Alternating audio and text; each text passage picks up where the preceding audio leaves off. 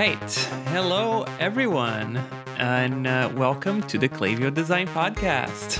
My name is Guy. I'm a product designer working on the sprint team here at Klaviyo. This week, we're going to be talking about design trends and how to keep up. But before we get started, let's go around the virtual room and see who's on the line. Woo! Sprint team represent. Hey, everyone. I'm Don. Also on the sprint team with Guy. Excited to talk about trends, what's working, what's not working. Yeah. Hey everyone, I'm Adi, new hire, and this is my second week at Klaviyo. Excited to be part of the team. I'm also on the sprint team. And I'm excited to talk about the trends and what's working, what's not, what I'm excited about. All right. Thanks, everyone. And I guess the first question to get started is, what current trend are you most or least excited about and why? Yeah, I can go. The trend that I'm seeing and I'm excited about is, and this isn't just because we're working at Klaviyo, but big and bold branding. Like if you look at a bunch of e-commerce brands, their branding and their design have been like really explosive and loud in the past couple of years. Like they've gone from muted, like in the background, to like, look at me, like very flashy, very cool, very hip, very Gen Z, and I'm about it. Anyone that does it really well? Like any names you like to? Well, I have a recommendation later on that is an example of this. All right, a teaser. Let's check it out later then. So for me, also plugging into what Don had I just mentioned, one of the things I'm excited about is how we can tailor Klaviyo to sort of cater to the Gen Z population. I know like there's this new collaboration with, from Shopify with TikTok, and it'll be interesting to see how we could tap into that market. So that's something I'm excited about. And then another thing that I'm also excited about is virtual reality. Seeing how, first off, virtual reality is picking up and it's been an interesting space. And I'm just excited to, explore that and see what opportunities are there. Yeah, I'm excited about, there's a bunch of new consoles coming up, video games. And I think, every time there's a leap in hardware, there's usually new things that are possible. And I'm very excited to see what can people do with that hardware. But so far, I think from what I've seen in the UI of the PlayStation, it's like all these like multitasking and ideas of like, you have this video here and then your game is here. And it's like kind of like multitasking on steroids. I like I think we're going to talk a little bit about this, but like we had the flat design and now I think the pendulum is swinging back a bit to more like experimentation and like trying things that look different. So I'm very excited to see whenever like someone tries something like very different. I think just yesterday, the PlayStation app updated and it looks really like wild. Like it has like there's like a top thing that goes down and like there's some animations and they have like a bottom nav that has like these lights and it's like, wow, this is like, it looks something that feels familiar because it looks like apps that the way they used to be. Like, every single app is unique in a way, but unlike that, like in a new way. So I'm very excited for that. Interesting. Yeah. I haven't updated my PlayStation. I haven't played that in like a couple of weeks now, so I'm yet to see that. But that's exciting. That's something to look forward to. Yeah, I guess we should define what is a design trend. So, in my view, design trends are styles, layouts, and usability choices that you see, replicated throughout the design community. And it's influenced by media, fashion, and I think most heavily in the tech industry, it's influenced by, the big tech companies like Google and Apple or Facebook. And I guess the first question is, how do you know if a design trend is not some fad, like something that just comes along for a summer and just goes away. Yeah. I guess, and then my first question would be, how long do design trends have to last to be considered a trend? Like, is it a year, a couple of months, maybe a couple of years? Yeah, I mean, I guess you see a lot of things that are trends visually first before you get to see them in products. I mean, we were just talking about the neomorphism, and I guess we can go dive deep on this topic. But like, it was a lot on a Dribbble, and then like you wouldn't see it in actual products, right? I think I've seen like once or twice maybe.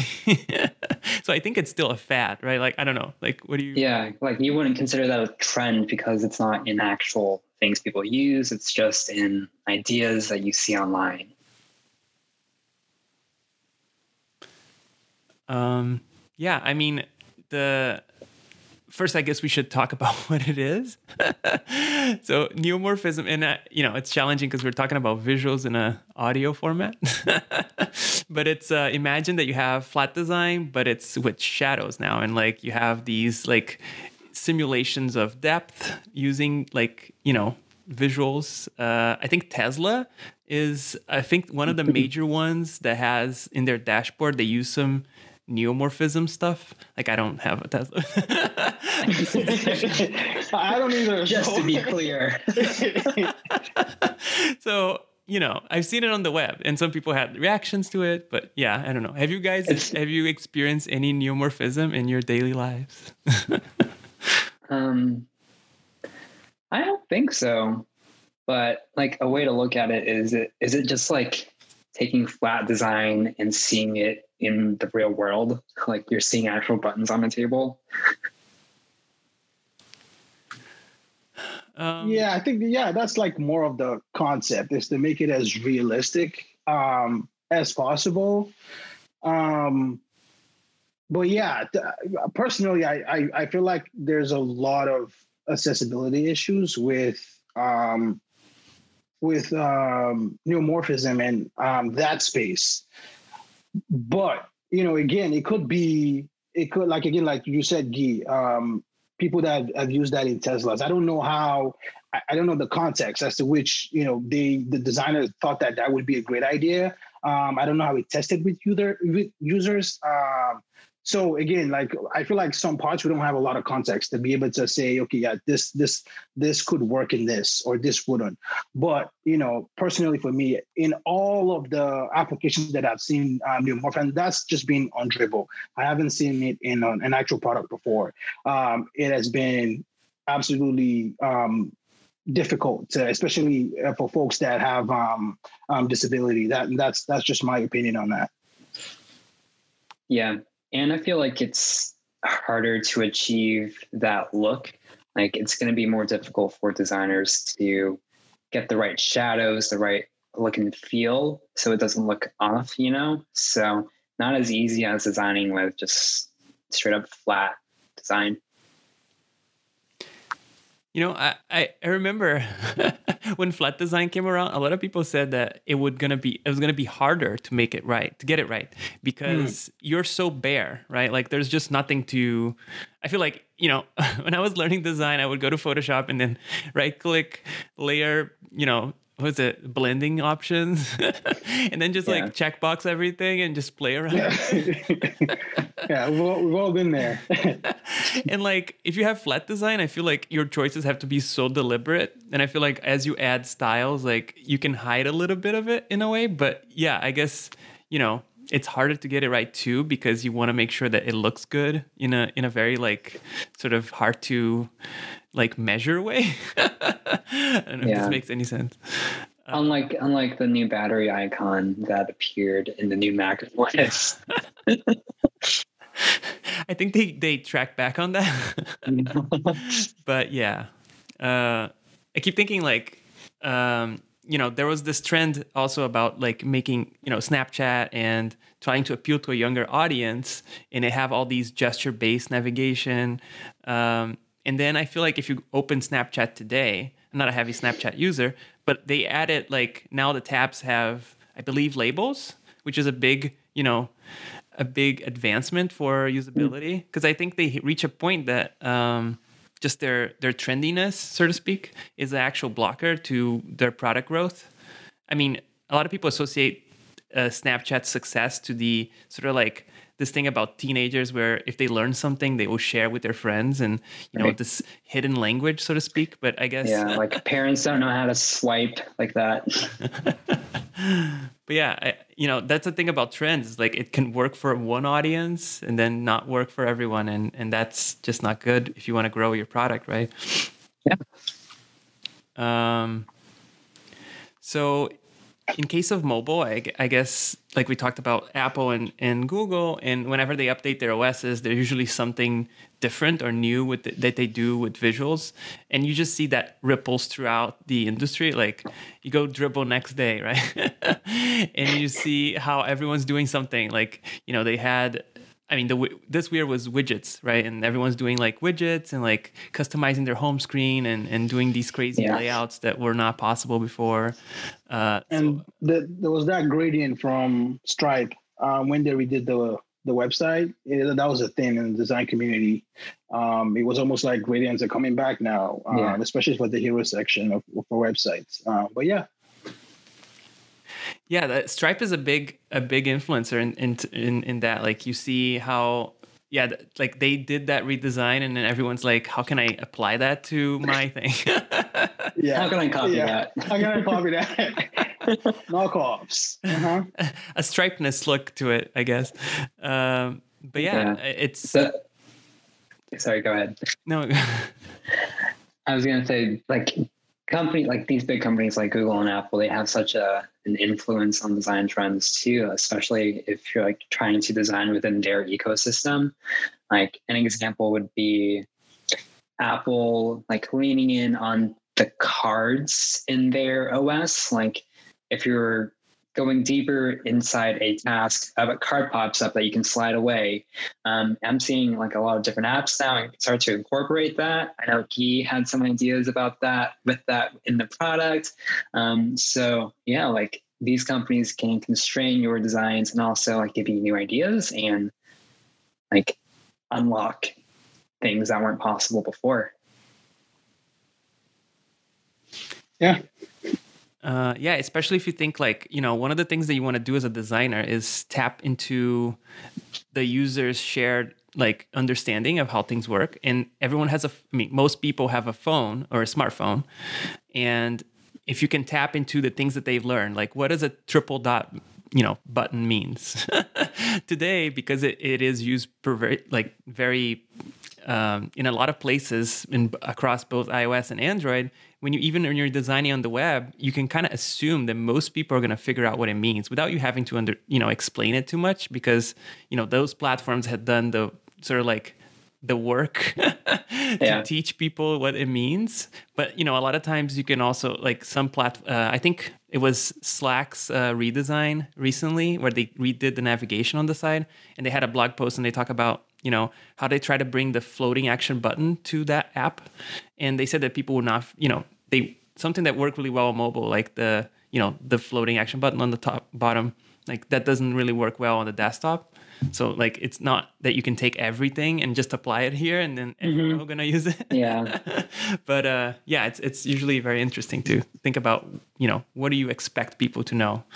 I will say I'm glad that companies are trending away from navigation items on the top. Like they're just putting things within thumb's reach now.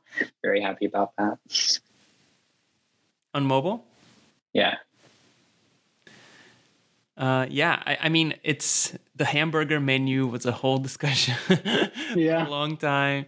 And then Android was reluctant to change. I think I think they have a very, it was very clean, right? Like there's nothing, in your view, but that's also their problem, right? Like people wouldn't finding that there's more.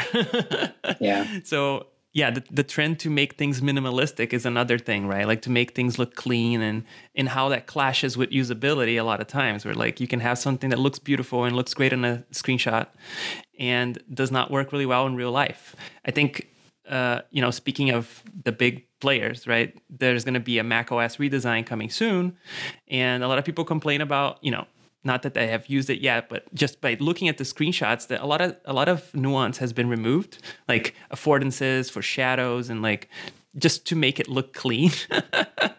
Like things are very spaced out, and like, not that that's bad, but it just like some people want the higher density, like give me all the productivity and like all that. So it's like it's a very tough sort of balance. We work in productivity based tools, and like we have to draw that balance as well. Like how much do you, how much density do you want to have in this UI versus like making something look nice? Yeah. So, we just talked about how some of the stuff is coming back. And I think a lot of times when we talk about trends, is this cycle, like this sort of like, it goes around. Like things that, we have a whole thing about the 80s now, and like in music, right? We see so many artists doing the 80s stuff today. And I think in design, we're seeing a little bit of that swing back, right? Like the flat is now looks dated in a way. And how do you like sprinkle a little bit of that, affordance magic in your product today? But do you guys see anything like coming back in terms of design?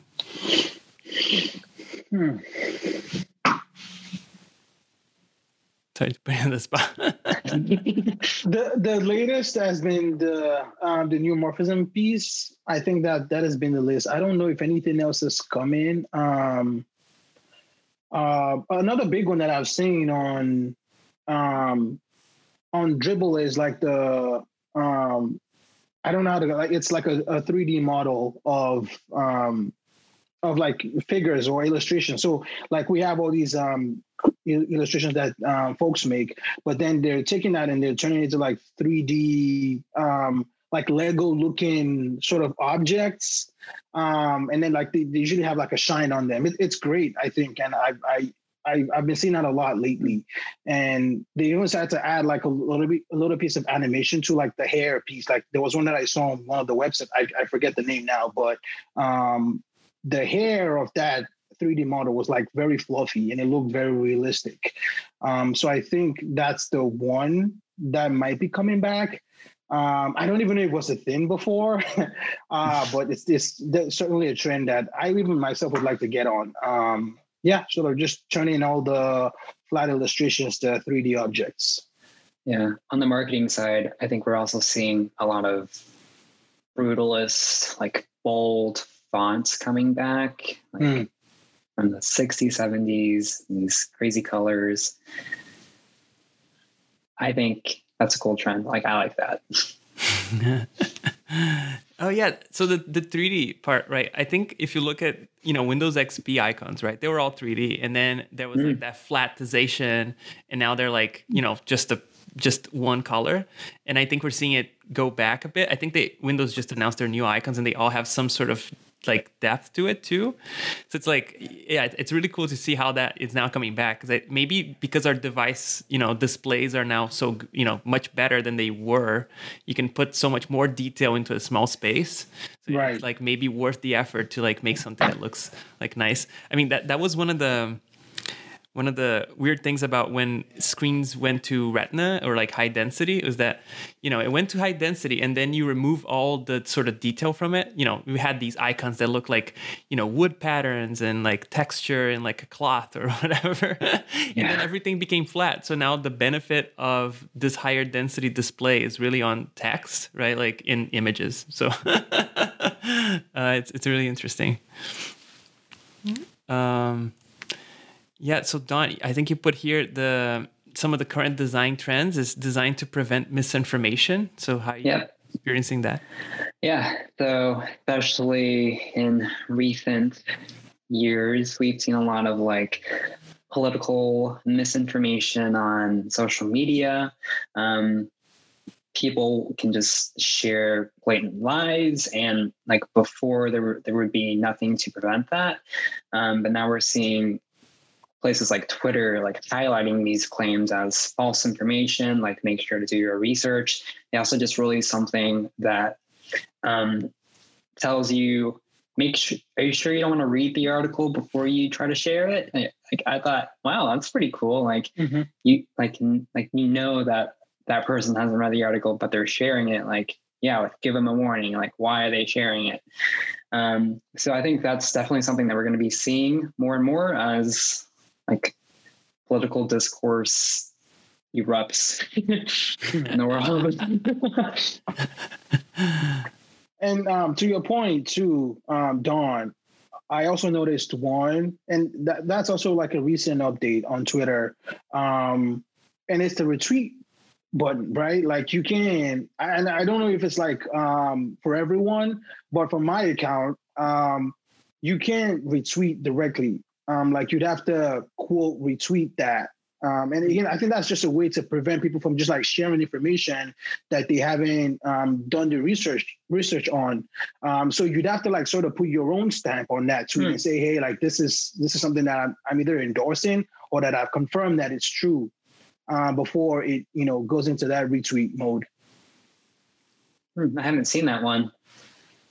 Yeah, that's I was on Twitter this morning and like the post kind of went viral and it was she was complaining that now there's this effort to move her thumb all the way to the top of the screen because now you can't just like hit that retweet button easily. Yeah. Like you'd have to, once you hit that, it goes into the quote retweet where you'd have to make a comment. So it's just like forcing users to make sure that they're not spreading false information, given the times that we're in.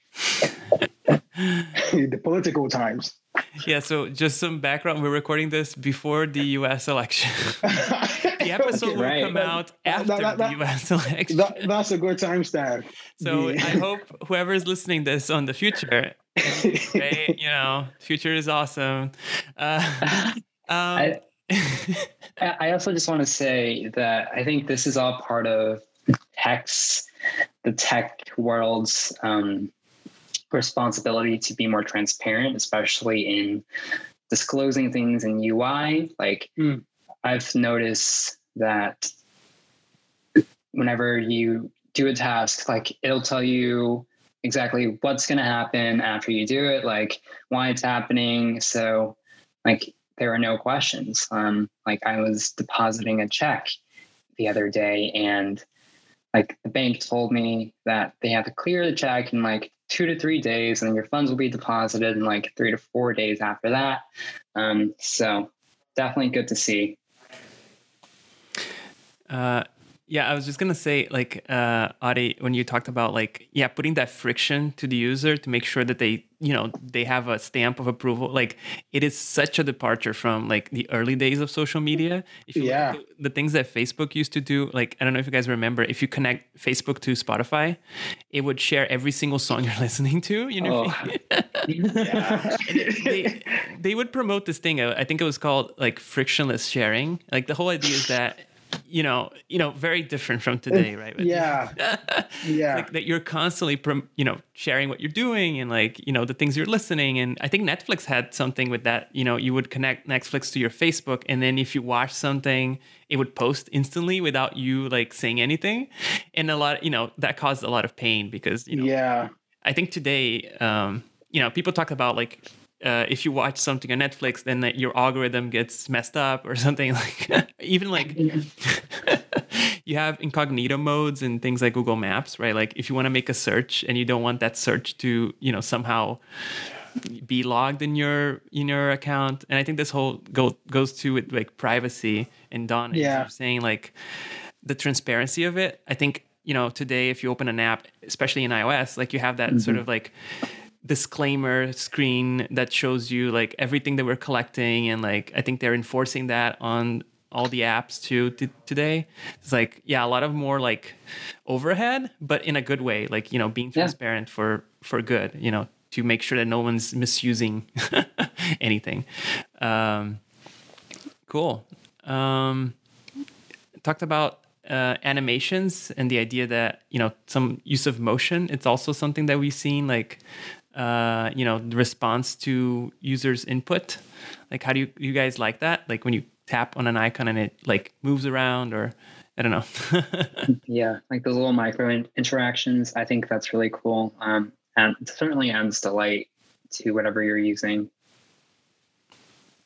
Yeah. Absolutely love that. Motion is always key to UX. And I think I've always enjoyed the ones on mobile. Maybe the ones on websites could be, in my opinion, I feel like the more animations are on a certain website, it may take longer time, longer load time. So like if there's a certain page that, there's a bunch of important information that you are trying to convey to users, maybe not use a lot of animations. Again, it's very context based. If it's something that you're trying to like show some aesthetics, great. But if it's maybe you're looking to apply for a design position, and the hiring manager or whoever's hiring doesn't have a lot of time, to dedicate to that. You really want to capture that 6-second time frame, and be able to convey that information. And I feel like if there's a lot of animation on that page, it could take that experience away, or maybe not relay that information in the amount of time that you expect that to be relayed. So I always feel like there's just finding that sweet spot between over animation and making sure it's appropriate for that context. I think when I was doing my portfolio in 2018, I asked some people for feedback, and I did add animations like in the transitions, right? They're still there, but like I think one of the feedbacks that I received that was like a little bit unusual was like, oh, you should tweak it down a bit, like you should, because like people think that if you add too much, it seems like you're not that you're hiding, but like what, instead of just giving me the information, like it seems like you're putting too much. I think like animations like spice in food, like you don't want to overdo it, or otherwise you ruin the meal, right? Yeah, it's like designing slide decks, right? Like you don't want to have too much animation, otherwise you get distracted from the content. Certainly been guilty of that. Yeah. Yeah, I remember there was one presentation in college. I put like all the effects, and it was like everything in Keynote, right? Like I remember I even used fire, the one that like burns the slide and comes. And then like at the end they're like, "Wow, that was a lot." But yeah, I definitely I like when used with in the right places to call attention to what is good. What you want to promote. I think that's great. A little bit about this whole push about tech companies doing more health stuff. Don, you just acquired a Apple Watch Series 6. Am I right? I did. Yes. So are you tracking your blood oxygen? How is it going? I am not, but but I guess I'll hear about my blood oxygen if it ever like dips below a certain amount. Yeah. So are you all in on like the quantified self and like I think that stuff is there to like passively look at your health, especially for me. Like I am not going to be using it daily to track my blood oxygen level or my heart rhythm because I don't need to. But I have been finding like the wash your hands notification very helpful, especially if I'm out somewhere and I come back home. If like after some amount of time, it reminds me to wash my hands. It's pretty cool. Yeah. Have you had it triggered by accident? Like, I feel like it happens when like I'm washing the dishes or something. Yeah, washing my hands. Yeah, exactly. It happens whenever it hears water and you're like nearby, I guess. Oh. I think it's also by motion, because I think I was like opening something like a bag, and I think the noise, it was a loud noise, quote unquote, and then like also with motion with your hands, and it was like washing your hands, and it's like no. Yeah. And it gets logged, right? Like it goes to your health app, and then if in your health app you can see what is your average washing time. Isn't that how great? many times you actually wash. So I was like, oh, this is getting counted. I think that this whole thing about data also makes you self-aware, like a lot of times, right? Like you're not acting like sometimes naturally because you know something's getting tracked. Like we just talked about like Netflix, right? I think this sort of balance of an algorithm-based experience that puts what you want in front of you versus the user not doing what they want to do because they know, oh, this is going to change my experience somehow. So I'm not going to just watch this show or click a certain part of a website because, tracking cookies, you would get a Facebook or an Amazon ad. Yeah. So it definitely influences decisions. Personally, for me, there have been some links that like, if once I click this, I just know I'm probably going to see that ad for the next couple of days on Instagram or anywhere else. So I honestly don't know if that's a good thing in this instance. Definitely a great thing for the company or for the brand, because then they get a ton of people to buy their products and engage with them. But it could be a pain point for users at the same time. Yeah, Instagram ads are very interesting. they're brutal. It's surprising how effective they are. Like, they I don't know where the data is coming from. Like, sometimes is it for your email? Like, there's a lot of, conspiracy theories about like, are they listening? Or I know it's like, it's been proved that it's not true. But it's just so, eerie how effective it is. And I think Facebook keeps saying, when presented with the option between giving ads that are relevant to you versus ads that are not relevant to you, people always prefer the ads that are relevant to you. Like, if you're going to have ads, then just show me something that's relevant, right? But yeah, sometimes they do follow you around. I remember when I had my son, or before that time, I have never even looked at anything like any baby products or try to do any research on maybe diapers or baby food or on any of that stuff. And again, me and my wife would talk about that all the time. And all of a sudden, I just started seeing like ads on Instagram because I'm never on Facebook anymore. I still have the account, but again, I'm on Instagram and it's the same thing. I would just start seeing a bunch of like baby products, baby lotion, baby soap, and everything was just baby from top to bottom. And I was like, I know I haven't done any research on this. We've just talked about it. And how is it that I'm getting these ads? But I don't know. Like you said, there's a ton of conspiracy theories and you don't really know what's what. But yeah, it could get scary sometimes. I mean, if I clicked on it, I'd be like, okay, yes, I clicked on this link, which was something that even happened recently. My dad had sent me a link to check out. And I did. I was on the website for a couple of seconds. And the next time I was on Instagram, that was the first thing I saw. So yeah, if you click on it, you definitely get the ad. But when you don't even click on it, you don't engage with that product, but then you're still getting ads. That's where you're like, okay, what's going on?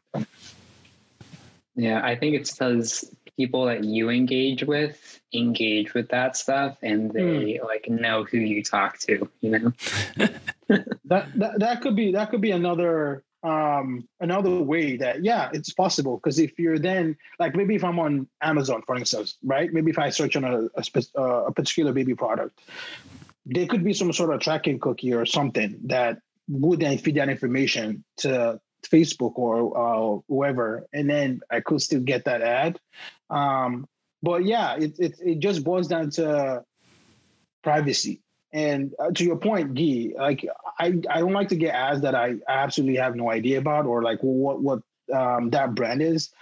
If I were to choose between getting one that I either relate with or I've used or looking to use, I would choose that, rather than something that's just very random off of the internet. So, there's always that too. That story you told reminds me. There was an Amazon. There were lawsuit, I think, because someone was getting baby products and they did not even know they were pregnant or something. I think I remember reading something about this, or their parents found out that their child was pregnant before. Interesting. Something crazy. That's yeah. I haven't heard about that before, but like, yeah, that would be. I can imagine how that must be absolutely brutal. But you never know with these companies. You don't know what's happening. You don't know what algorithm they're using. And, again, with the thing with machine learning and, AI, it's getting better and better. It's, and it goes to this predictive sort of or the data science part of it, like they're able to predict some things even before they happen. They already know that, oh, you search on this product X amount of time ago, like that means you must be looking for something like this. And then they would serve you an ad based off of that information. So yeah, AI, it has numerous advantages, but also it could be a pain point for a lot of users or in some context. So I guess tech still has a ways to go with being transparent. Yeah, absolutely. Yeah, I mean, we just had this year the congressional hearings, right, with the tech companies, and I watched a little bit of that, and it was really awkward. But it always is. It always is. I think this is a great segue to talk about a little bit about data-driven experiences. I don't know if you guys have used TikTok, but one of the things that it's famous for is that you tell very little about what you like, and you get a For You sort of like view, and then all those videos are chosen by the algorithm. And that's the thing that sets it apart from Instagram. And the thing that we're trying to do now is like have a more algorithm-driven sort of experience. It's fascinating. And somehow like the videos there have so much more engagement. Like people say that creators that post there like get many times more than traditional other, not traditional, I guess, other social medias that we've seen before. Yeah. So yeah, have you guys like had any experience with that? Yeah, for sure. Like I'm guilty of like browsing TikTok maybe daily. Bad habit that I'm trying to break, but they just hook me with the For You content. Like I want to see you make an omelet. Like then I see more. Always interesting. I don't have a TikTok account, and I've only seen some of the videos that my wife has sent me. So I don't know. I know there's a lot of engagement on there, and like the Gen Z population, they're like that's like their to-go social media app. But yeah, I mean, there's that thing with the algorithm. I know that happens to her too, because when you like certain videos, you then get more videos that are like exactly in that maybe industry or sort of like the same niche. Yeah, it's that thing with the algorithm that they create. I don't know what it is, but yeah, I would say though that the main reason why I don't really go on TikTok is just for the fear that I'm just gonna get hooked and it'll be hard to get unhooked.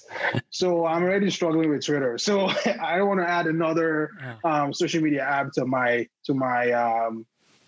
addiction, so to speak. So yeah, but yeah, definitely great social media app and tons of great content on there. Yeah. Guy, how often do you browse?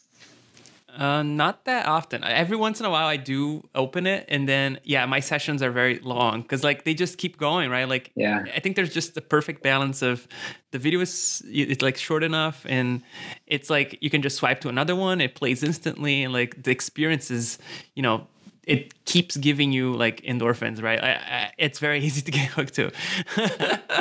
And I think they even have I think it's one of the TikTok has been around for a while. It was another name, and I think Musical.ly, right? But they even have already like the sort of like the, how do you say, the health stuff where you can track, you can block yourself. Instagram has this too, where like, I don't want to go above 25 minutes. And it's like, we know that, I think. Do people use that really? I've seen that on Instagram. It tells you like, oh, you spent X amount of time on the site. I don't know if it gives you option like to log off or something. I don't know what that experience looks like because I haven't tried it before. But like, do people really use that? That's the thing. I've uninstalled Instagram so many times, but then I keep reinstalling it back, just to say, oh, it's been a long time. Let me see what's happening. So. I just said, Guy, that the endorphins, they just keep coming in and you're like, okay, you can't stop. So it's just been my goal to like not get hooked to all these social media apps. It's just like, I think something related to this is, how on Instagram, there's an Explore tab where you can see related posts to what you like. I'm beginning to see the Explore tab more in other apps as well. Like, Spotify has the Explore tab where you can like see everything. And this is where you would also search for something. So like if you're searching for something, but something catches your eye, oh, like, let me listen to that. Also like starting to see it in like productivity apps, like banking apps, like what do I need to explore here? Yeah, just they're just trying to find ways to like continue to get you hooked. Keep the engagement going. Oh, wait. Sorry, go ahead. I do like the one, the Spotify Explore feature.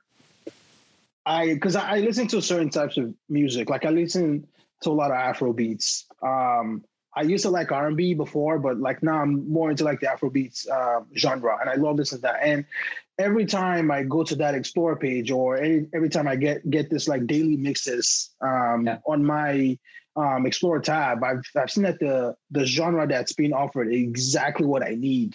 So that would be the only way that the only app that I would say that works great for me. Like I just get tons of great music, again, based off of what I like. So yeah, I think Spotify, for me though, Spotify does a great job at that. Yeah, I mean, going back to the whole like you being self-aware about like, what are you doing? I think Spotify has a thing too where like everyone has like a guilty pleasure sort of like music, like that band from your teenage years that every once in a while you listen to again, and you don't want that to ruin your algorithm, right? Like you're getting all these recommendations, but if you listen to this one record, it just sort of, everything else is gonna come differently. So it's like, it's a balance, right? Cool. Well, I guess we can go to recommendations, unless there's any other trend that you guys want to touch on. Let's go. All right. Don. Yeah. So my recommendation, we touched upon this a bit earlier, but it's a brand called Sum. Now, they are a beautifully designed Asian spice starter kit brand with a super fun, loud personality. I haven't actually tried their product yet, but I do love the way that they're branding themselves, their design, and like their packaging is so beautiful, like awesome. And they're telling like really cool stories with their products too, even though they're just packets of like spices that you cook with. So yeah, the website's beautiful. Yeah. Is this like, I think that's another style, right? Like, is this like very bold, like it's almost brutalism, but it's like, with color. very expressive. Yeah. Good use of colors too. I think it's very 70s. Nice. That yellow and red. It definitely gets you hungry just by looking at this.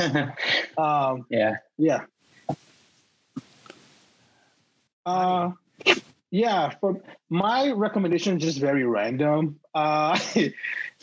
And it's just the new Watch Dogs video game that's coming out today. Was it even yesterday or today? I've seen the trailer and I just loved it. And I played the first and the second one, and I love open world video games. So I'm a sucker for anything in that space, and just check it out. I haven't gotten it yet. I'll probably do that at some point this weekend. But it's great. I've seen the visuals and some of the in-game screenshots that some people have taken. I think it looks absolutely phenomenal. I don't know if it's going to tie into VR. That would be something I'd like to see. Again, just having that VR experience in an open world game, I think that would be phenomenal. So just check that out and enjoy it. I'm also looking forward to that one. So my recommendation is more like the way that I keep up to date, quote unquote, is I follow a lot of RSS feeds, which is very old school. We're just talking about algorithms, and RSS is, the very much like not that. It's like, it's very, manual. Like you go to a website, you take their feed and copy and paste and follow them. And then you get notifications, or, you can get in your app about whenever there's a new content. And I think, the thing about algorithms that we talked about, it's like they promote, there's like, it's very hard to find sometimes things that are out of certain, like, it tends to reiterate some certain things, like the things that are popular have some sort of quality to it. So I think one of the ways to find emerging stuff is trying to find people that, whose taste or opinion you really respect, and then see what they do. And see like, how you can like connect two different pieces together. Like, you see, I see this person talking about this, but then I heard also about this other person talking about this. And that's how I can like, maybe this is something that I should pay attention. And I think that's the way I like to follow these like design stuff or anything in tech or things like that. So the good old RSS is my recommendation. I use Feedly for that. They're still free, I believe. I used to use Google Reader, but that went away. But yeah. Looks nice. Yeah, I don't use the app. They have an API that you can plug any app. I use the Reader app on iOS, which recently was redesigned. It looks pretty nice. It's just text. Yeah. But it looks very polished. All right. So that's it for another episode of the Klaviyo Design Podcast. If you, listener, have any feedback for us or any trend that you'd like to plug into, let us know and send us an email at designpodcast@klaviyo.com.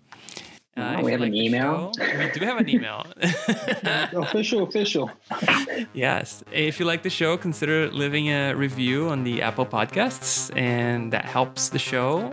And thank you, and I'll see you next time. Ooh, Sprint team represent.